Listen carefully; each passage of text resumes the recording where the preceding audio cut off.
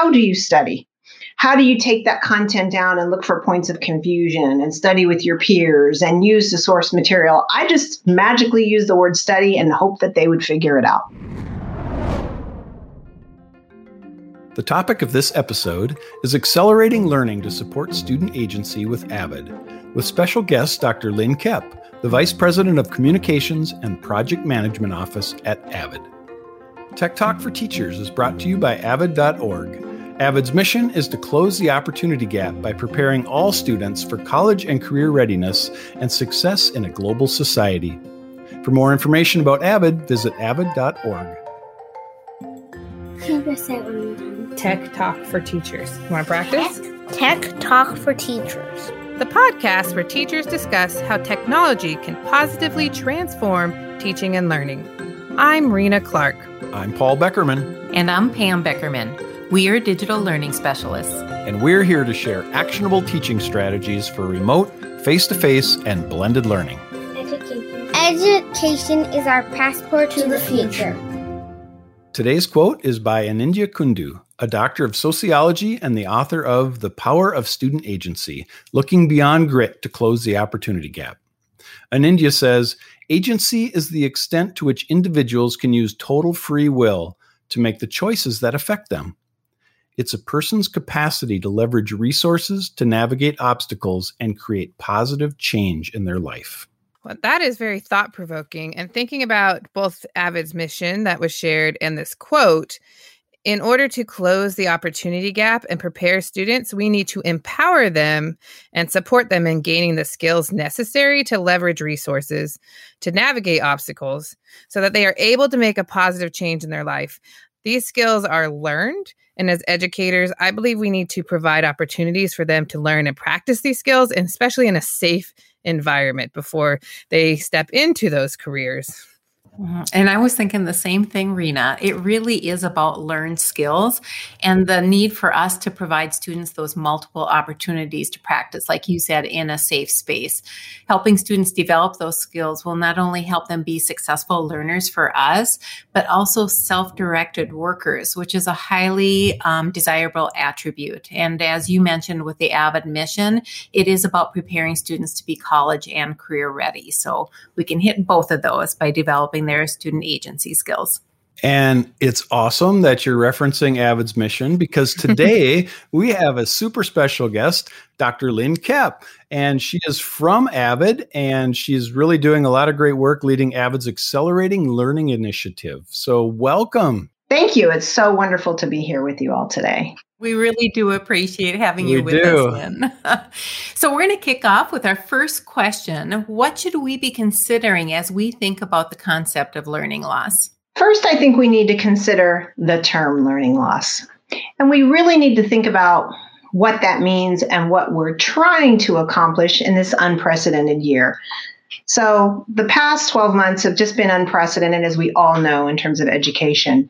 And students and educators have experienced disruption to many things, including their lives and their schooling. The challenge is we're perceiving that as complete learning loss. And the concern that Avid has with that term is, yes, there might be some learning loss, but there also were some learning gains. And the term learning loss tends to put it as more of a deficit approach instead of a growth mindset. So at Avid, for 40 years, we've been about accelerating student learning and opportunity, primarily through building student agency and having students learn to own their own education. And we work with educators to help them develop skills so that they can work with students to develop their agency and have them be successful in school and in life. So when we think about the term learning loss, we really want to take a pause and think about how can we help students accelerate and not be remediated? And how in this conversation of learning loss are we really acknowledging all the tremendous work that educators, school leaders, parents, and students have experienced and persisted through this just incredible time in school and in the country. So we've done great things. It might not be perfect, but what can we learn from that? And how can we go ahead and move forward in ways that we don't lose sight of some of the great things that actually did happen last year and help students to take them from where they are to where they need to go. So, Lynn, you talked about accelerating learning. What does that really mean for somebody who maybe isn't familiar with that term? Accelerating learning can mean a lot of things to a lot of people. At Avid Center, we've always tried to position it as students have the opportunity and the skills and the knowledge to go as fast as they can through their academic preparation. So let's just take a classic example. Students might not, in math in 8th grade, if you don't have Algebra 1, you get to high school, you might not have met the requirements to achieve higher level math coursework, which is a gatekeeper for college and some careers. At Avid, we focused on how can we help students both accelerate that to get into those courses by providing tutoring, additional supports, etc. So we try to think about how can we help close the gaps in ways that accelerate so that the students are able to achieve their goals, but with the skills and the supports to do that. So we worry at Avid that accelerating learning by adding double math or more summer school, but without equipping the students and the educators with skills to allow those students to be actively engaged in the learning, we can accelerate really fast and that learning train will just pass on by and widen the gap. So we're trying to figure out how do we build structures that are safe passageways across the opportunity gaps that allow it to be safe for students to go there as quickly and as fast as they can. And I appreciate kind of the different levels of thinking, the systemic thinking, and then thinking down to that student level. So thinking about educators and the teachers, what should we be considering about educators in this next season of schooling? We need to think about, for educators, first and foremost, the most important thing is that they need to be building relationships with their students. I think that was one of the hardest things about the pandemic for students and educators was the distance. And building those relationships virtually can happen, but it is difficult.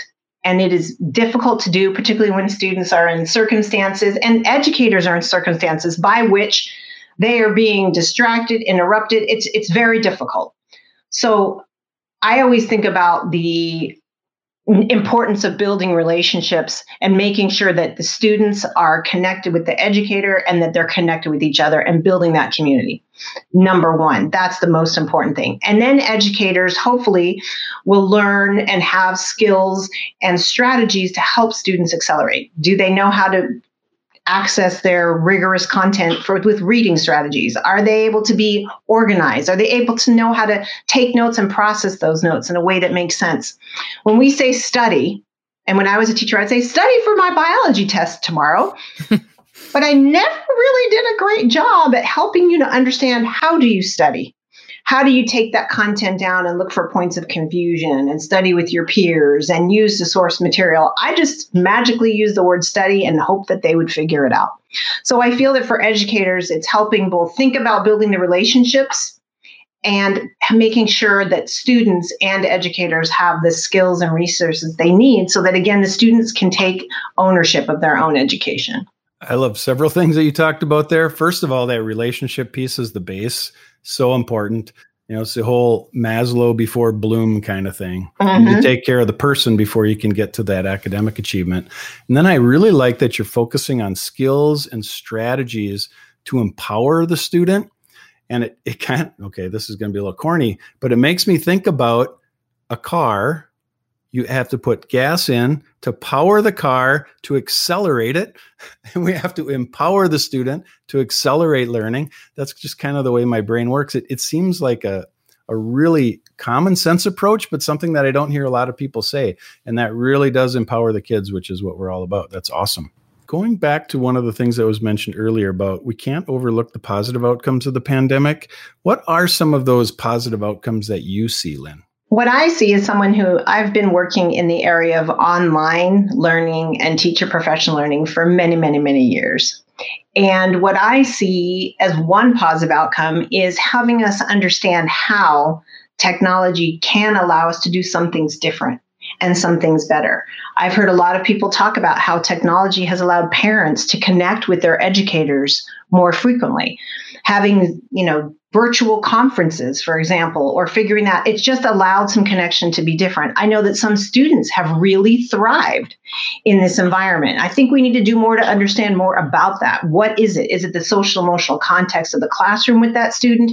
Is it their learning styles? I think we need to do more to look at that, because we had one model of education, and then there was kind of the fringe, those people that want to do online schooling. And I think now the fact that we were all experiencing this, to think about how technology can help certain learners. And I know from teacher professional learning, for example, allowing time and space for processing, not having necessarily professional learning happen just for 6 days or 6 hours, not 6 days, 6 hours, and then you walk away. How do you connect with that? How do you have space for time and reflection? Also, the other thing that virtual or online work can do is it gives you new opportunities to hear from everyone. So I know both at Avid Center and our professional learning and in classrooms, is using different digital tools to capture thoughts from all participants in different ways than if we're in a room. So I think there's some things that really can help us to think about what are the powerful things that you've experienced that have been different?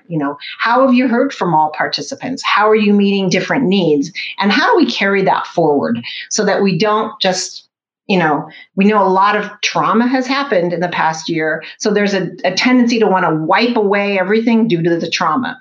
But there have been some bright lights, and how do we focus on that and figure out how do we pull those forward in ways that make sense?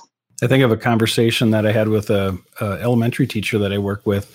She was saying how she has gotten so much more confident creating screencasts, doing playlists, doing blended learning strategies. She said, I'm going to totally take that back to my classroom, because that can buy me back so much more individual one-on-one time with my students in the classroom.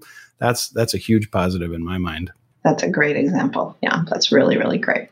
And I even like the idea of, as leaders are thinking of people that facilitate. I know I facilitate educators. What are the strategies that I can use to pull out? Like what are the things we learn, and what do we do with that? Because I really like how you pointed out there were some things maybe not working in the system. There's some things going well. How do we pull out what's working well and then apply it? Because we don't want to go back to the same old thing, because that wasn't working for all students. And it wasn't working for all educators. There are gaps, right? If it was working for all educators, we'd probably have better results for students. So I do think we need to acknowledge across the system, there's great opportunities. And what were you saying? The growth we've made in 1 year, I mean, because we were kind of forced into that situation, was accelerated. So tremendously. Mm-hmm. Yes, indeed. Thank you, Rena. And I think it's caused us an opportunity to do that pause and reflect. We had to be more intentional about things like relationships. It wasn't as easy to do it by distance. And we really then came to even value more how important relationships are to learning, right? And then even the student-centered, Paul, you were mentioning, talking to a teacher. I was just talking to a teacher this morning who said that she is so excited about how she redesigned learning that was much more student-centered, much more about empowering the students and giving them voice and choice than she did before, and how excited she is to bring that to a face-to-face classroom where she then has the advantages that has to offer as well. So yeah, I was just talking to a director, because we were talking about, well, now that everyone is a little more comfortable, and we don't quite know what next year's going to be like, but now we have what are called green days, where it's an opportunity for professional learning. But hey, now we can actually do some cross-building learning, some meeting, because we have this option for virtual, and we can kind of reach out and be more personalized. So you're not, often we have, some of our specialists don't really feel connected to some of the learning that's happening at elementary schools when we're doing, reading and writing, and they feel really disconnected, but there's opportunities for them to both make connections, but maybe connect with others during that time.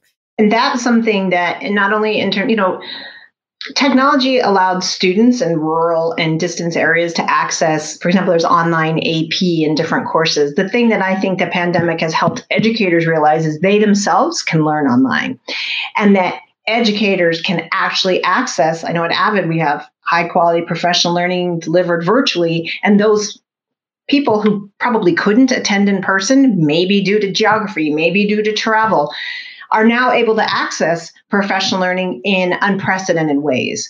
And so that's really helping to, in my opinion, deal with the opportunity and equity gaps that persist in certain areas and geographies because simply there's just lack of geographic access.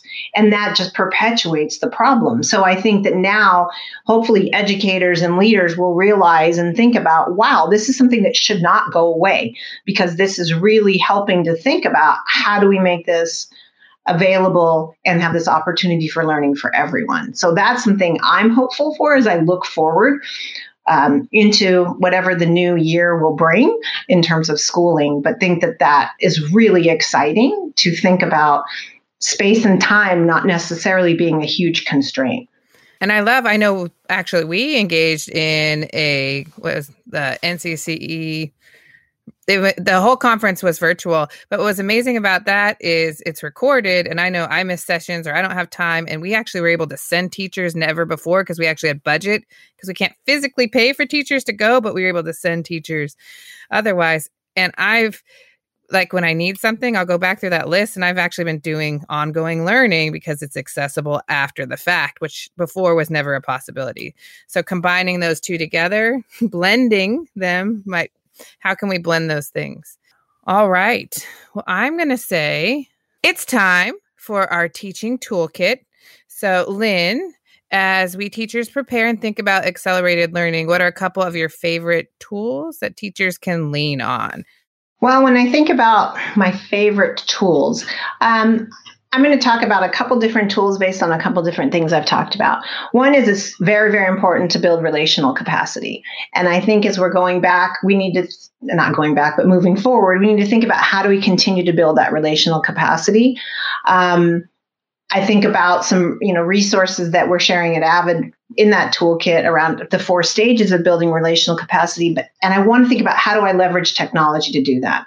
Because I do think when you're building relational capacity, it's important, even if you're in person in the classroom, to use some technology to help students or to engage students in different ways. I know on my own team at Avid Center, I have people who are very introverted and like to have processing time. That's not me. I'm like, let's go, go, go. And so there are students and learners in your classroom who want to have that processing time, who, when I'm building relational capacity, those extroverts and go, go, go, action-oriented, quick, we're leaving those students behind. So how can I use tools like Padlet or different things to get students to engage, to build that relational capacity? How am I, even something as simple as building a virtual or digital name tent on Google Slides that you can go back to and look at? How do I leverage technology to allow space and time for people to fully participate and fully engage? I think about that. Then I also think about another big thing that's being talked about in acceleration is tutoring. And I really think about the importance of considering how do students become active in the tutoring and or collaborative study group process. And so how can you leverage technology platforms to bring students together, either in person or virtually, to help solve points of confusion? Because there are some gaps, right? Students have experienced gaps, but it's individual gaps. And how do we figure that out and provide structures and supports to allow them to, as quickly as possible, fill those gaps? So that's what I think about a few of the tools that come to mind for me. Some great resources. Mm-hmm. Thank you. Thank you so much. And I think we're time for our one thing. It's time for that one thing. One thing. One thing. It's time for that one thing. It's that one thing. This is the time in our segment where we focus on what's our big takeaway from our conversation with Lynn. So I think we're going to start with you, Rena. What's your big takeaway? Well, Lynn, thanks for talking with us. There were so many great things. That relationship piece is key, but I really liked how you pointed out we need to be able to teach what I would call those 21st century skills. You talked about we can't just say, go study and expect kids to know how to do that. I was guilty of some of those similar practices before I knew better, but really providing that space, but not just the space, but some specific direction and practicing the skill itself before applying it. So kind of a low risk environment to something that's low risk before applying it to a higher risk environment, I think is key. And I'm really reflecting on the whole empowering of the students to accelerate them. I've been doing a lot of reading about this, and we don't want kids to be focusing every day on their deficit. I mean, it'll kill their self-confidence. And if we kill their self-confidence, they don't want to learn. We need to meet them where they are, of course, and differentiate, and then accelerate all of our students from where they are so they can keep moving forward. And I love your focus on giving them those skills to empower them to be able to do that, because that will not only empower them and accelerate them now, but that will serve them their entire life ahead of them. So I think that's fantastic. Yeah, my big takeaway is I think there's a lot to celebrate. I liked how you brought that forward, Lynn, that certainly we as educators, we learned a lot, right? There are lessons learned that is going to benefit us in our future. Same with our students. There were things that they learned that they might not have learned without the experiences that they had. And so it's our responsibility to certainly recognize where they're at and provide the structure and support, as Lynn said, to move them forward. So thank you, Lynn, for such great advice. And we do want to thank our special guest, Dr. Lynn Koepp. Thank you so much for being here. Big yay! Yay! Thank you. Thank you. I feel like we took the topic of acceleration a little bit literally today, because the time sure went fast.